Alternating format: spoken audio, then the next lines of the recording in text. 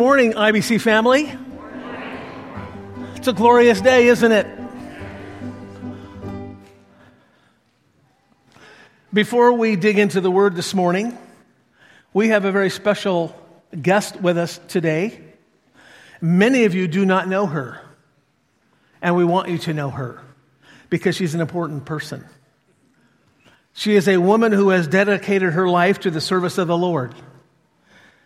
She is one of our supported missionaries, and she is with the mission organization, Wycliffe Bible Translators. And she has moved around along the way in her career. Currently, she lives in our state. She's kind of close to us, but the mountains separate us, so we don't see her all that often. And every now and then, she drops in.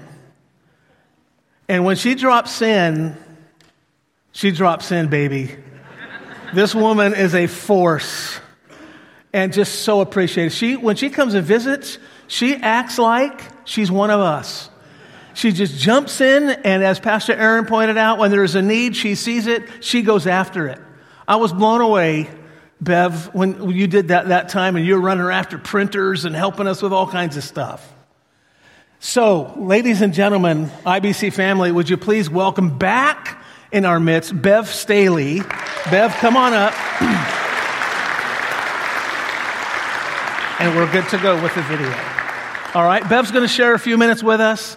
You may stand right here, and if you want to use the Word of God, just preach, and I'll sit. No. That's against IBC's policy. Hey, you got covering right here. You're clear. Yes. Okay. Hold it nice and close. Hold on. Oh, it's muted. I bet it's muted. Let me see. There it is. Hi there, people. My name is Beverly. I call myself the hillbilly nurse, and that makes people remember me. Okay, my family moved here to Bagley Creek. How many of you know where Bagley Creek is? Excellent. I went to Fairview School. That was before it became the Christian school it is today. How many people went to Roosevelt? Yay! I went to Roosevelt. Did you really? You taught there. You went there. Okay. And then, of course, Port Angeles High School. How many people went there? Yay! Good. All right. From there, I went to Biola. Went into the nursing program. That's why I call myself the hillbilly nurse. My great-grandmother is from the hills of Tennessee, and I can get away with it. Then I got a degree in MIS, and then I looked for a mission organization that did both.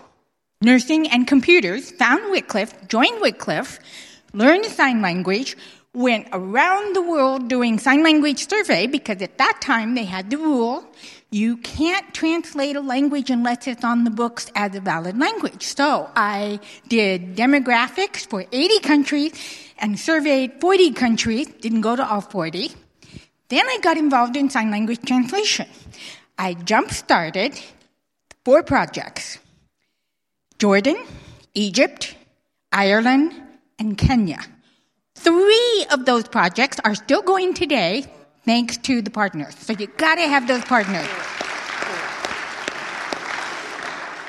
Now, I am passionate about missions. Just passionate, can you tell? I'm also passionate about training. My current job with Wycliffe is putting classes online. How many of you have ever taken a class online?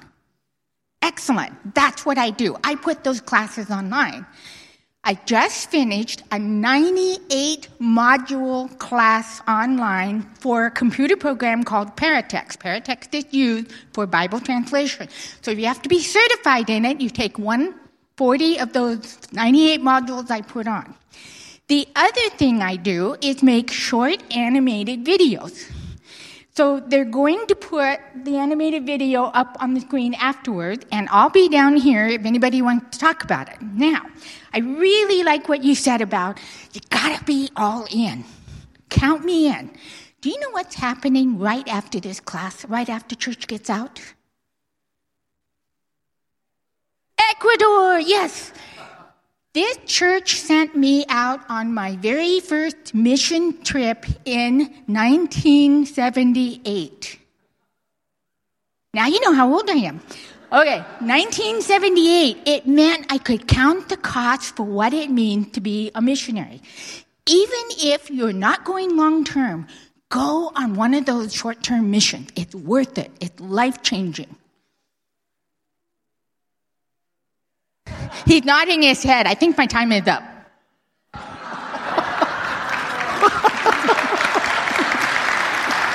Stay here, I'll pray for you. I'm going to pray. Oh, I was nodding in my head because I agree with you. Oh, I didn't know you were going to stop already. Okay, this woman, she brought a video. We heard about it this morning. I go, how long is it? 6 minutes. I'm going, ooh. We're going to show it at the end, and I can't wait. So when we're dismissed at the end, we're going to show that video. Bev, thank you for coming. Let's pray for her. Let's pray for our sister. Lord, thank you for this dear saint who has served you. Lord, we even heard some of the story, your story in her life of how you directed her. Lord, and it is unspeakable even the things you have accomplished through her.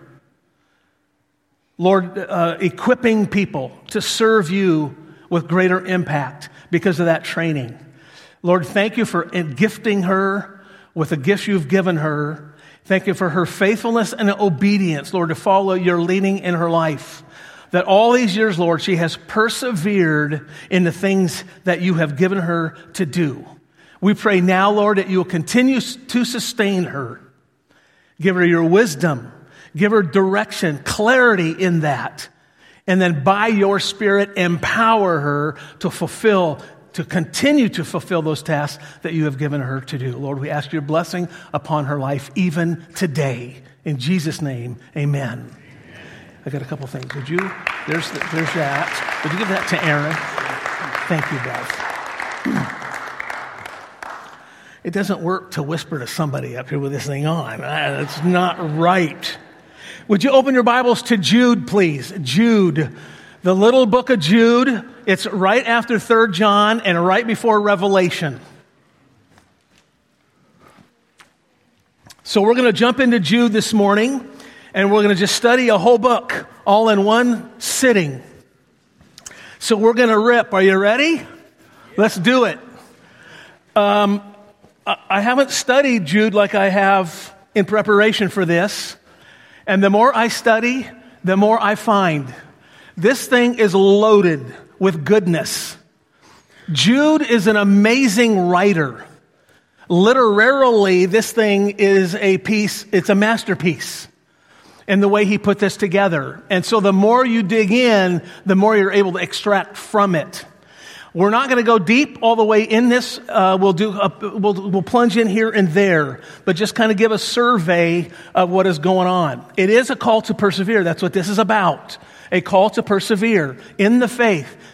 And that's the bottom line that he brings in his letter. And there's reasons that he spells out as to why he chose this topic. In fact, he was not originally going to talk about that. He was going to talk about us and our common salvation. He was going to just bask with us on our salvation that we have in Christ. But he goes, no, I got to change because there's other stuff going on that you got to be aware of and to help you persevere in the faith. That's what this is about. First of all, who is Jude? Jude was the son of Joseph and Mary. Full-blooded son of Joseph and Mary. Meaning he was the half-brother of Jesus. Now, there are a couple places in Scripture where there's a reference to these guys, Jesus' brothers. When they were growing up, they didn't buy it. They didn't buy it. They were not big fanboys of Jesus, their half-brother. I wonder what that was like in that home. Remember that piece where when Jesus is 12, they go to Jerusalem, and then they're coming home and go, oh, wait, where's Jesus? And he's not with them. And they have to go all the way back, and they find him with the church leaders having these arguments, discussions, and so they lost a lot of time having to go back to get their brother. He was the oldest, by the way. Maybe that helped. But I just cannot imagine what those brothers would have been saying if they didn't buy it. Now, mom and dad knew who Jesus was, but the brothers didn't. And so, as they grew up together, the conversations in that home had to have been interesting at different times. Until Jesus rose from the dead. And then everything changed. Everything changed. Jude became all in on who Jesus was and who Jesus is. He was all in. He was a follower. And it's so interesting. In the very first line of Jude, it says, Jude, a servant of Jesus Christ. I'm talking about my brother. I am his servant. He's all in. He's all in. He knew who Jesus was. And a brother of James. Goes on to say, to those who are called, beloved in God the Father, and kept for Jesus Christ, may mercy, peace, and love be multiplied to you. It's packed. There's a sermon right there. If we just stop and we bask, we take a bath in these words that Jude is bringing to you and to me, we go away going, whoa. The truth of these words makes all the difference in our lives. It helps us to face the things that we need to face in our life, and it calls us to great mission in our lives. You'll notice it's very interesting. This is the way he writes. He does everything in threes, in triplets. All through, the pattern is in threes. It's pretty cool. I mean, he would have been a great preacher. So we're going to have a 3-point sermon today in honor of Jude. You see how he says, who are called, who are beloved, and who are kept. May mercy, peace, and love. There they are, in threes and triplets. Here are the 3 main points we're going to talk about this morning. We're going to talk about who we are, and we'll talk about those words. And then we're going to talk about the dangers. What was Jude referring to? Why did he change his message from let's talk about salvation to talk about persevering in the faith? Because of the dangers that we face. It's number 2. And number 3 is the charge. The call to persevere. What is the charge that he gives us? That's where we're going to go in the message this morning. So here we go. Number 1, who are the called? Or who are we? We are, number 1, we are the called. Romans 8:28. For we know that all things work together for them who are the called according to his purpose. The called. We are the called. Anybody who is a believer in Christ, a Christ follower, you are called. We won't dig deep on this. But if you stop and just meditate on that you are called by God unto himself. You are called into salvation through Jesus Christ by the Father. You are called. He has selected you. You have a special place in his heart. The next one is beloved in God the Father. Beloved in God the Father. I wasn't here the week that Nick Seedorf shared. And I understand you talked about beloved. So he's already said it. I don't need to go into this. John 3:16 talks about how much God loves the world.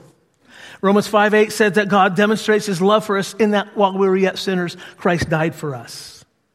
Jeremiah 31 says, I have loved you with an everlasting love. Therefore, I have continued my faithfulness to you. This thing of beloved is a fondness.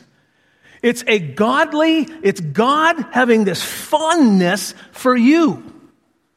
He thinks of you fondly.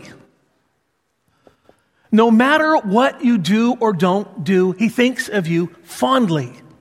He loves you that much. It is worth this week just to stop and ponder how much God loves you. A few years ago, Pastor Mike spoke on the power of love. And I remember, Pastor Mike, you opened with what's the most powerful weapon on earth? And that's what it is, love. And you talked about that. And that message hit me so hard of God's love for me, I had to stop and pull over on my way home because I was bawling. Because of how much God loves me. I know who I am and what a dirtbag I am. This thing of the flesh is just wickedly nasty, isn't it? We talked a lot about that. But God loves you. He knows you. He made you. He loves you, loves you, loves you. He's fond of you. Next, we are kept for Jesus Christ. We are kept. 2 Timothy 1 tells us, "But I am not ashamed, for I know whom I have believed, and I am convinced that he is able to guard until that day what has been entrusted to me." 1 Peter 1, "Blessed be the Father, God and Father of our Lord Jesus Christ. According to his great mercy, he has caused us to be born again to a living hope through the resurrection of Jesus Christ from the dead, to an inheritance that is imperishable, undefiled, and unfading, kept in heaven for you, who by God's power are being guarded through faith for a salvation ready to be revealed in the last time." That ultimate salvation waits for us. It's being guarded.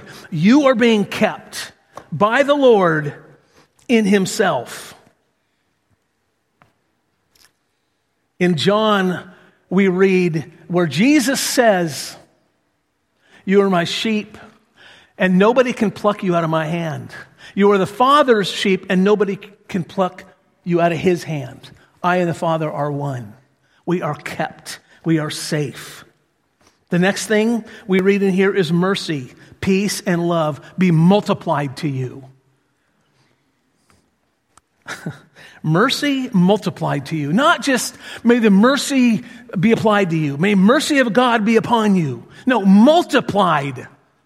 Over and over and over again. Multiplied, not added. Multiplied.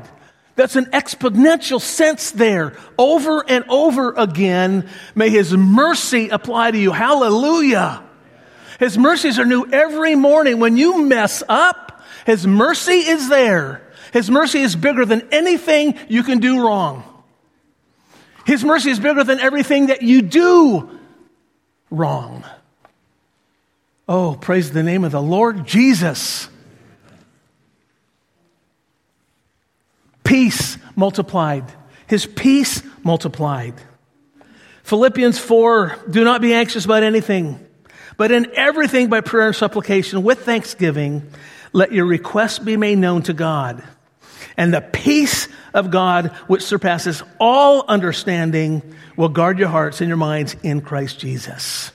Peace multiplied, not just peace to you. God go with you, go in peace.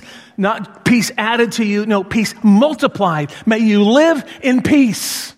May you not have tension in your life, even in your struggle against the sin, against the enemy, against the world that is all against you. May you find peace in the midst of the battle, over and over again.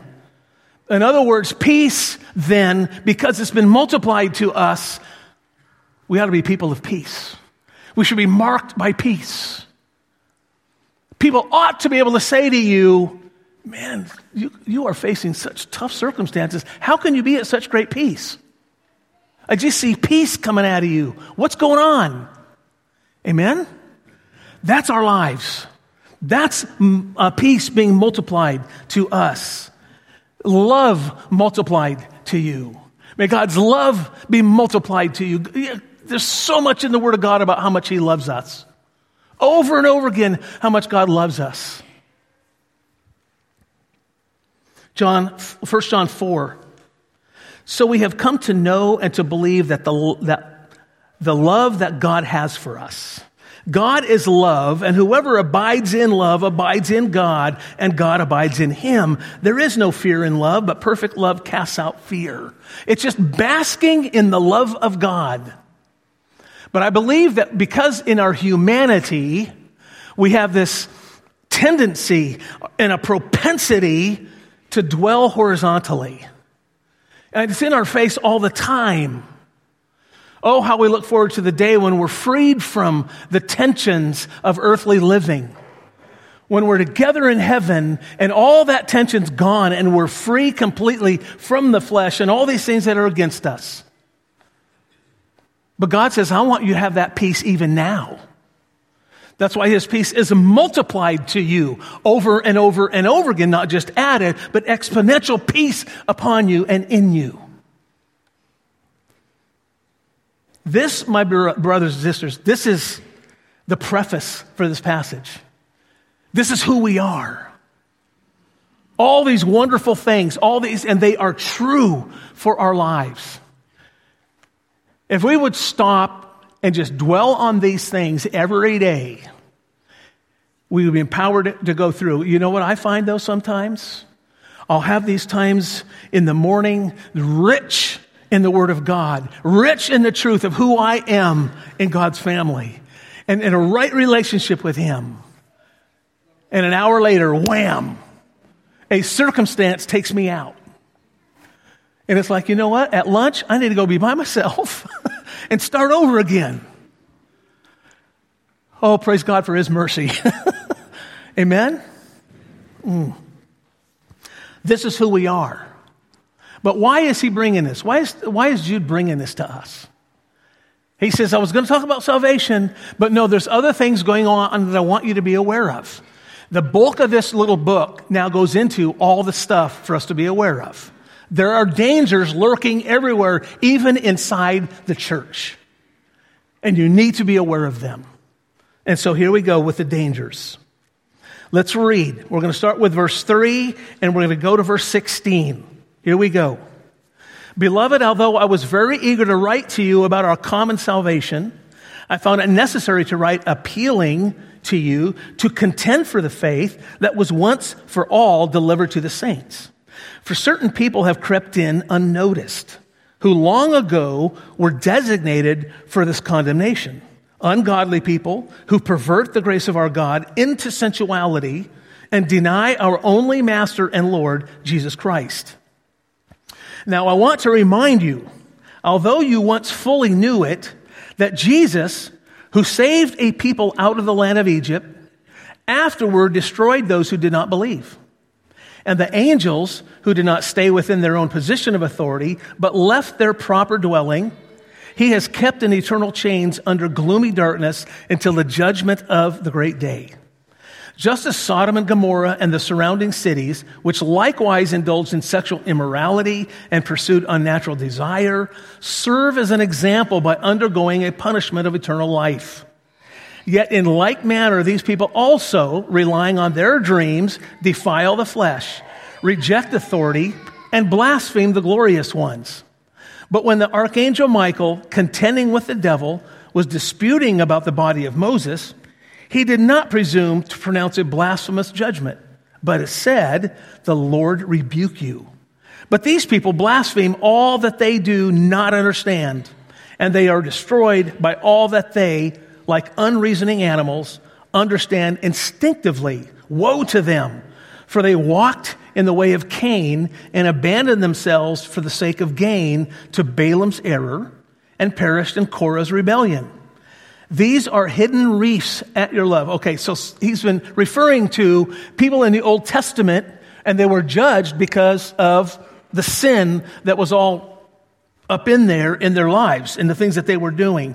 Now he's going to do some really fun literary pieces in here, very imaginative vision imagery that's in here of how these things are danger if we're not careful. These are hidden reefs at your love feasts, as they feast with you without fear. Shepherds feeding themselves, waterless clouds, swept along by winds, fruitless trees in late autumn, twice dead, uprooted. Wild waves of the sea, casting up the foam of their own shame, wandering stars, for whom the gloom of utter darkness has been reserved forever. It was also about these that Enoch, the seventh from Adam, prophesied, saying, Behold, the Lord comes with 10,000s of his holy ones to execute judgment on all and to convict all the ungodly of their deeds of ungodliness that they have committed in such an ungodly way, and of all the harsh things that ungodly sinners have spoken against him. These are grumblers, malcontents, following their own sinful desires. They are loudmouth boasters, showing favoritism to gain advantage. Okay, there's a whole lot in there. We're going to now dig all in. No, we're not. We're not doing that. All I can say is he is talking about beware. Be very careful, because it can happen inside in the body. It can happen inside. It can happen from outside. It's all around us. Ungodly people. People who pervert the grace of our God. They deny the deity of Christ. These Old Testament examples, the Israelites, fallen angels, Sodom and Gomorrah, Cain, Balaam, Korah, grumblers, malcontents, followers of their own sinful desires, loudmouth boasters, those who showed favoritism for their own gain, scoffers, following their own ungodly passions. All those things are in there. They are worth taking a look at and go, okay, how do they apply to me today? Well, so what are the dangers? I think the dangers are people or ideas that move God's people away from the faith. Any influence that would take you and help you to doubt the faith. Somebody has said this: the intrusion of libertines. A libertine is somebody who takes great liberty, especially of the flesh. The intrusion of libertines refers to outsiders who would poison the church and who should be rejected. These apostates mean they have fallen away, were not followers of Christ, who had erred. They didn't just make a mistake, but intruders who did not belong and who sought to wreck the believer's faith.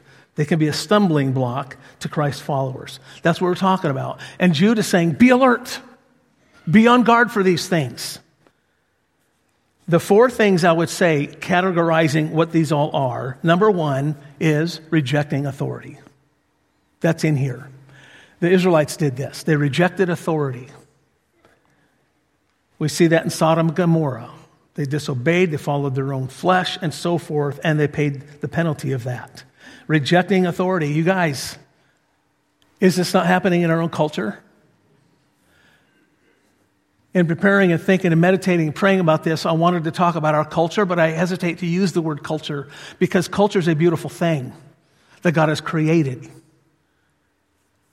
But inside our culture, and in all cultures, there is a piece in there that is not right before God. It is evil. And we see it. The narrative that is out in our culture today is very ungodly. And the resistance and the casting off authority, y'all, is one of the scariest things in our country today. Because when you cast off authority, all hell breaks loose. Chaos. Our country is descending into chaos. It's where we are going. Yeah, God can intervene, and our country can repent, and we can return. But the end times tell us that's probably not happening. This is where we're going. But may it not be true of the church. May it not be true of the church. And this is what Jude is saying. Reject it. Do not allow that attitude to come into our church where we reject authority. God has placed authority where it belongs for a reason. We see it in society, even outside the church. We need it. Imagine if there were suddenly no more law enforcement officers anywhere. They all quit. Police, troopers, sheriffs, they all just said, I'm done. I want you to know I'm a follower of Christ. I'm all in. But my own driving habits would probably be scary. And I hope that I'm a person who has some constraint because I have the Holy Spirit in me. But even I know I would be taking liberties. But because there's an authority structure, I could pay a penalty if I disobey. And that's a light example. May we not allow any hint of casting off authority in our church. Number two, walking in error. Walking in error is another danger. It says in the way of Cain. You remember the story of Cain and Abel? Yeah. Cain offered a plant-based sacrifice.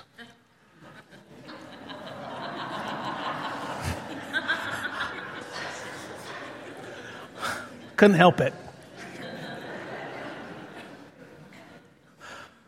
God wanted a meat-based sacrifice. Okay, that's just wrong. But the serious part of that is, God had prescribed a way to offer sacrifices, and Cain said, no, I'm going to do it my way. And it just says straight up in Scripture, God was not pleased. He did not accept it because it was not what he had said to do. So when we talk about walking in error, Cain walked in error, and he thought it was pretty good because he was a farmer. He produced these things, so he brought the best of what he had. But God said, that's not what I said to do. And he walked in rebellion in his own way and became so bad that he ended up in jealousy killing his brother. It led to murder. May we not be walking in our own way.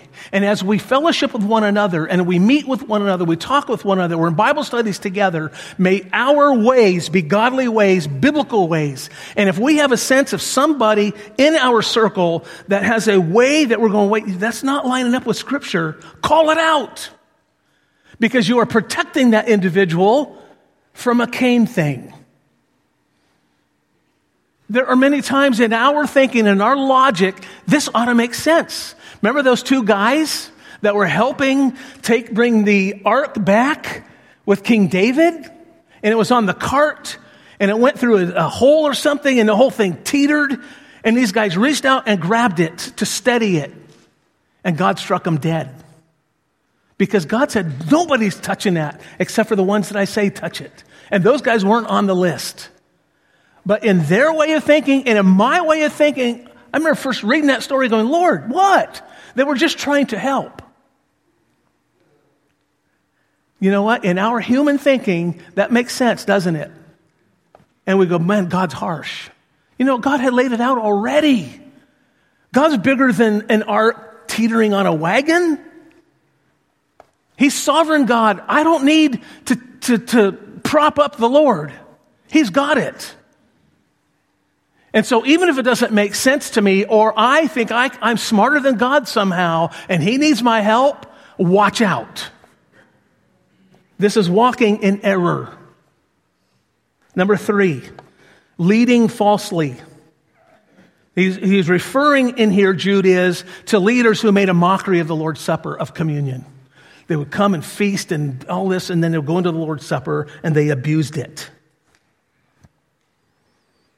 Talks about shepherds who feed themselves rather than feed the sheep. Leaders who are in leadership for their own gain. Watch out for those. False leaders. Don't be a false leader. Number 4, pleasing self. The pleasing of self. This is the ungodly, grumblers, fault finders. Follow their own evil desires. They bragged about themselves. All these things, self-centeredness. Watch out for it. Watch out for it. When you're with people and suddenly somebody's all they're talking about is themselves, watch it. If you come away from a conversation, reflect back on what you were saying. Did you always bring it back to yourself? Those are hints, because we're egotistical by nature. Our flesh is egotistical as it comes. When we see those things, let's call it out. Let's call it out. Let's turn back to Deuteronomy. Deuteronomy, because I want to read this. Deuteronomy 1, chapter 1 of Deuteronomy. So this is digging into one of the examples that Jude gives us. What's the big deal?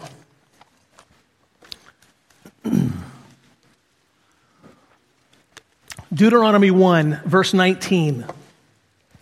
So this is about the Israelites after they had been liberated from Egypt, brought out of Egypt, and God said, I got a land for you. flowing with milk and honey. It's called the Promised Land, Canaan. I'm going to take you there. And so they were getting ready to do that, but they had to cross the Jordan River to go in, but there were people that lived there. And so they sent the 12 spies on into the land, is what they did. Here we go, verse 19. Then we set out from Horeb and went through all that great and terrifying wilderness that you saw on the way to the hill country of the Amorites, as the Lord our God commanded us. And we came to Kadesh Barnea. And I said to you, you have come to the hill country of the Amorites, which the Lord our God is giving us. See, the Lord your God has set the land before you. Go up, take possession as the Lord, the God of our fathers, has told you. Do not fear or be dismayed. Then all of you came near me and said, let us send men before us, that they may explore the land for us and bring us word again of the way by which we must go up and the cities into which we shall come. The thing seemed good to me, and I took 12 men from you, 1 man from each tribe, and they turned and went up into the hill country and came to the valley of Eshcol and spied it out. And they took in their hands some of the fruit of the land and brought it down to us, and brought us word again and said, it is a good land that the Lord our God is giving us.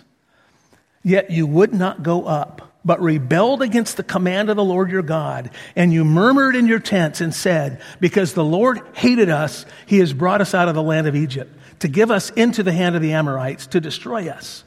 Where are we going up? Our brothers have made our hearts melt, saying, the people are greater and taller than we. The cities are great and fortified up to heaven. And besides, we have seen the sons of Anakim there. Then I said to you, do not be in dread or afraid of them. The Lord your God, who goes before you, will himself fight for you, just as he did for you in Egypt before your eyes, and in the wilderness where you have seen how the Lord your God carried you, as a man carries his son, all the way that you went until you came to this place.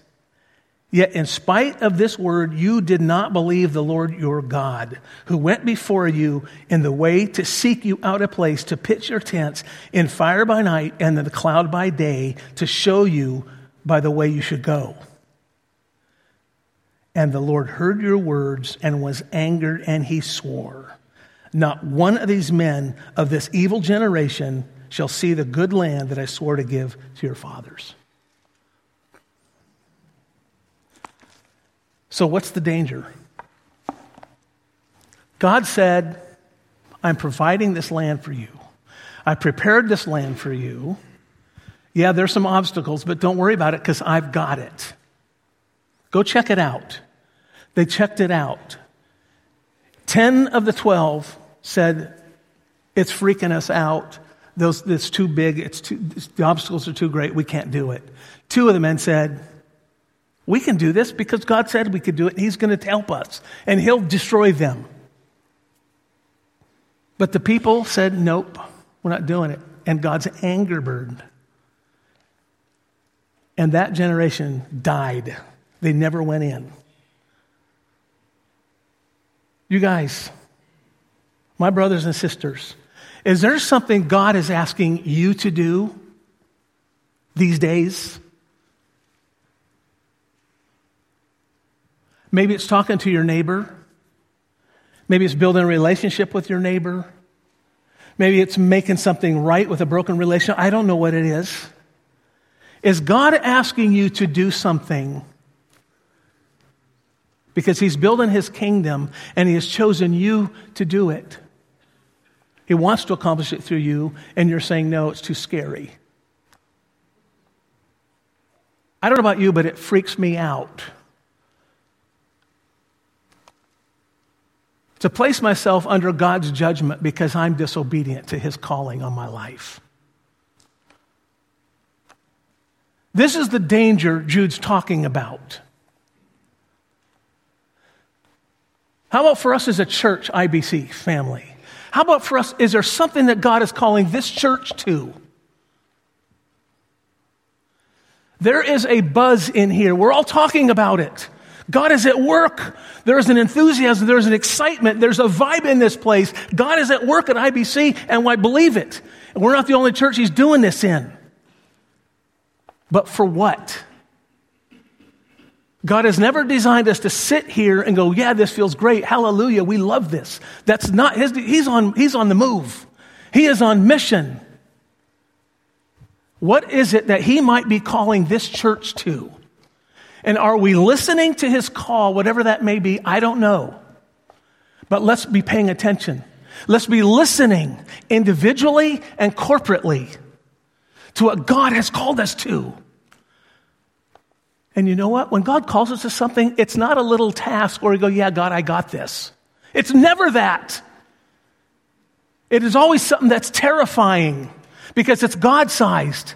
And he says, I want you to do something, and I will, by my Spirit, empower you to do it. I will do it in you. I'll do it through you. The results will be mine, and you're going to see a magnificent thing take place. The other side of the coin is we go, no, thanks, God. I'm comfortable with where I'm at. And watch his judgment fall. May that not be true. So what's the charge? Those are the dangers. What's the charge? We got to go quickly. Here we go. This goes back to the beginning of the chapter in verse 3. I've got 9 charges. Number 1, contend for the faith. Contend for the faith. All the other danger stuff we've been talking about is playing defense. Be aware, be alert, watch for them, deal with them when they come, play defense. Now he turns it and goes, now go play offense.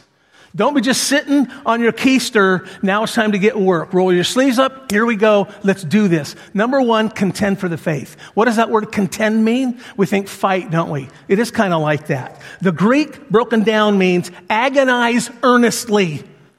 To agonize earnestly for the faith.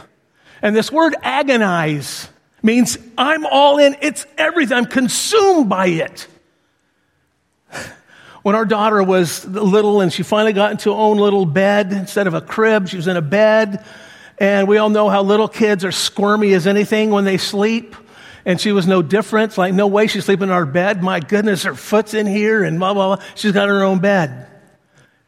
And then she fell out of the bed one night. I thought, what? All right. Then she fell out of the bed again. And I got mad. It ticked me off. Not at her. At me. It's like, come on. Do something to prevent your daughter from having a concussion at night. Praise the Lord, he made them with rubber heads. It's great. So Sue, when I talk, and it's a simple thing, but you know what? I never wanted my daughter to fall out of bed again. So did we agonize? Maybe. What do we need to do to be sure this doesn't happen? Build brick walls on both sides? We'll do whatever it takes to contend for my daughter's health. All you parents would do the same thing. You contend. And this is what he is talking about. In earnest. Agonize over the faith, the gospel message. Guard it, learn it, know it, and so forth. Hebrews 4 tells us to let us hold firmly to the faith that we profess. Cling to the faith, know the Word of God. Number 2, the charge.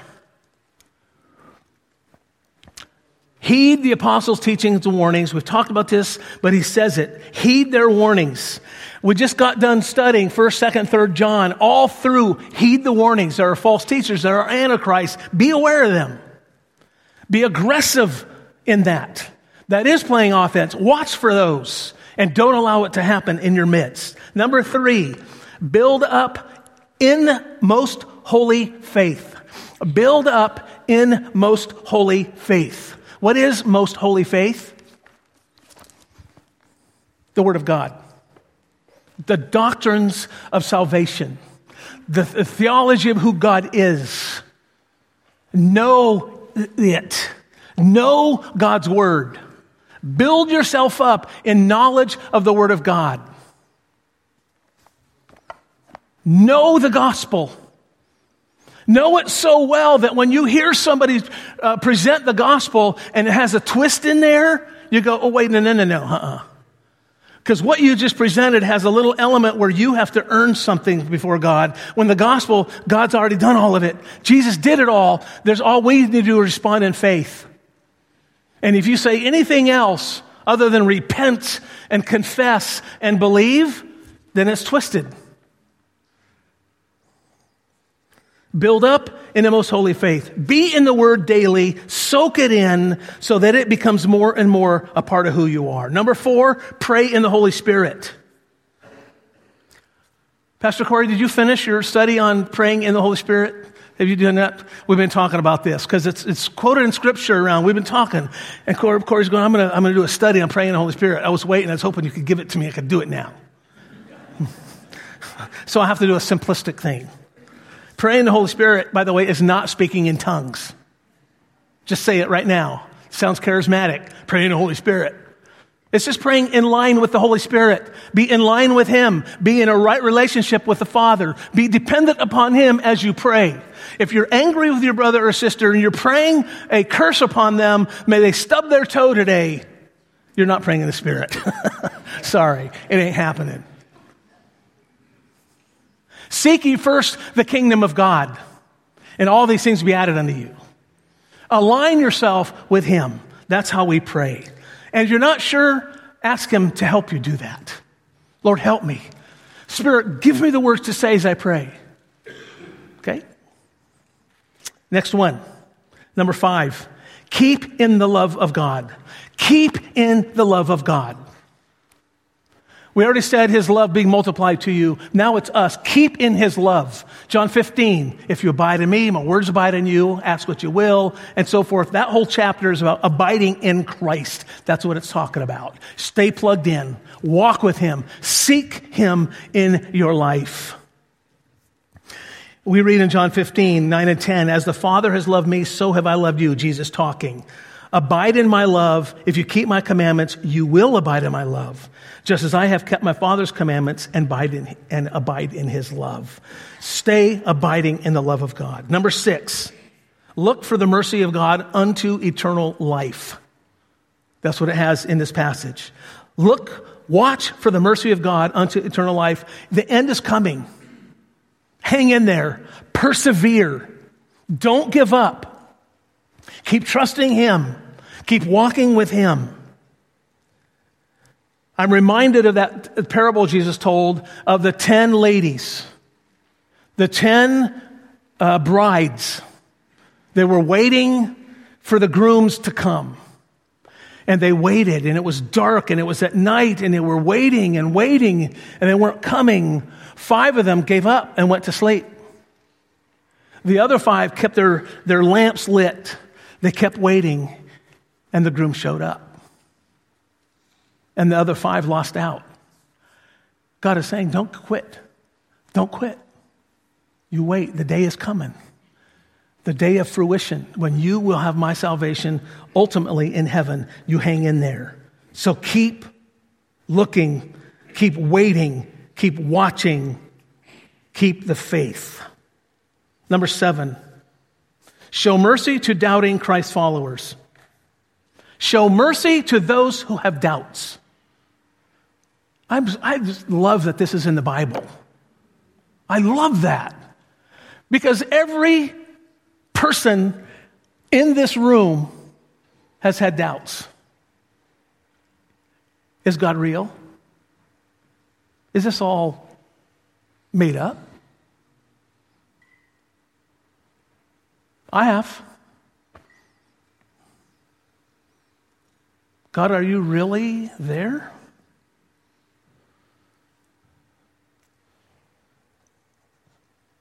Have mercy on those who doubt. I love it. What does that mean to have mercy on somebody who doubts? It means don't condemn them. It's like, how dare you? Come on, man, what's wrong with you? It's like, hey, let's pray about that. Boy, let's pray about that. Let's pray that God will bring something to help confirm so that you can end the doubt. Or let's look in God's word and see what His promises are and restore your faith and confidence in who God is. Number 8, snatch unbelievers from the fire. Snatch, what a word, snatch unbelievers from the fire. This is really the Great Commission. Go after those who don't know Jesus yet. This is being aggressive. This is going on offense. Go after those who are perishing. Those who have no hope, go after them. And number 9, show mercy with fear. Be careful. Because some people can take you out. You go to help somebody, be careful. Galatians 6:1.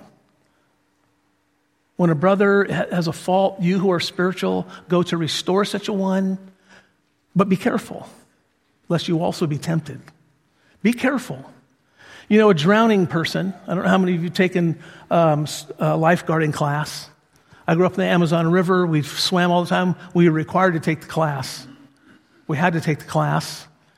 And one thing we learned is that a drowning person is a very dangerous person because the drowning person is in full panic. And they're thrashing around. And if you get into their clutches, they will take you down with them. That's what this is talking about. There are ways to approach that person from behind and so forth, and you can save them. But be very careful. And we're being exhorted that as we go after those who are hurting, whether it's a fellow believer or a non-believer, when we go after them, be careful. Maybe it's better to have somebody else with you. But go in prayerfully. Go in dependent upon the Lord. Don't think you can go do it by yourself. Do it in His power only. Show mercy with fear. So, there we go. This book is like a sandwich. Hey, here's who you are. Wonderful. God loves you. You're the called. And then watch out. Because of all these things, be careful. But then, there's some things you can do about this. Go after it. Be aggressive.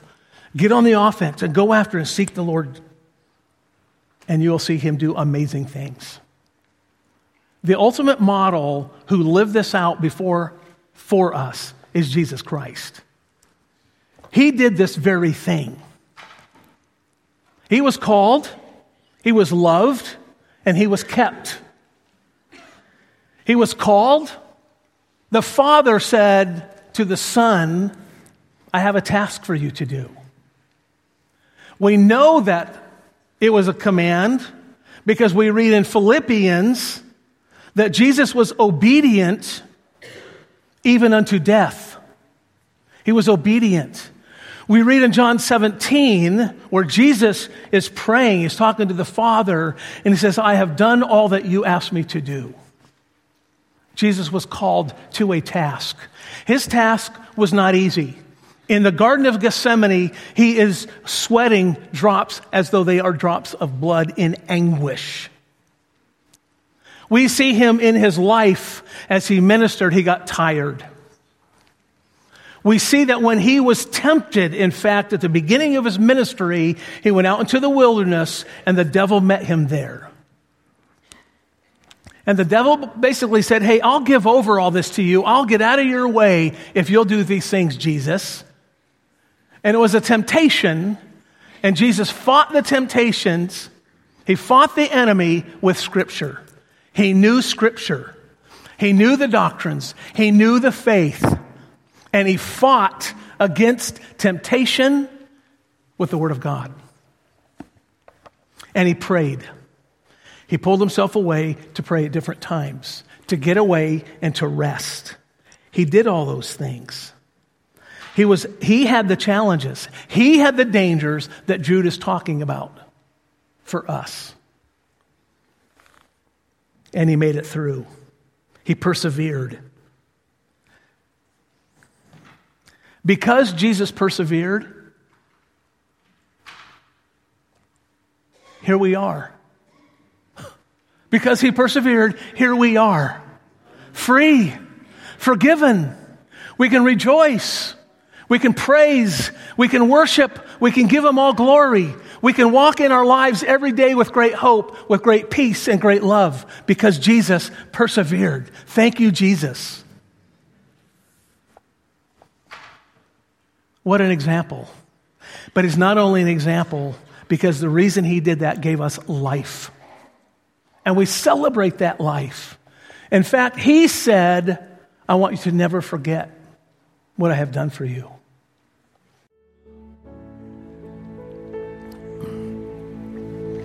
Lord, we give you all praise, Jesus, that you persevered through all the threats, all the dangers. And Lord, you did not come out unscathed. They killed you. Lord, you died. We know that was the plan.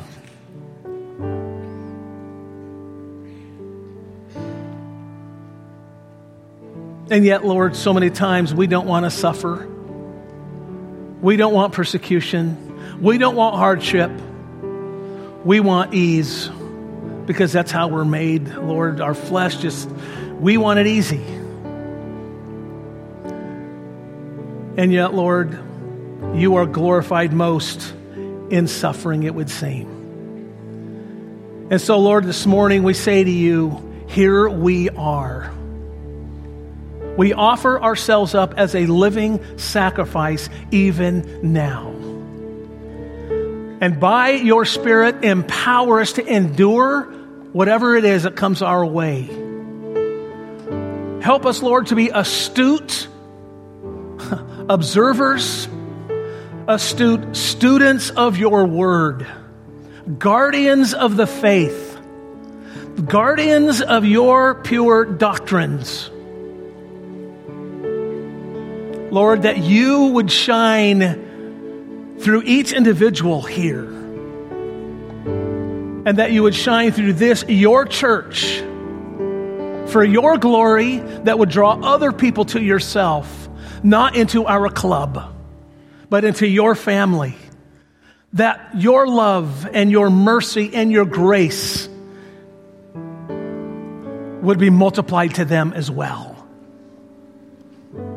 Oh Lord, we give you all praise, all honor, and all glory in the precious name of Jesus. Amen.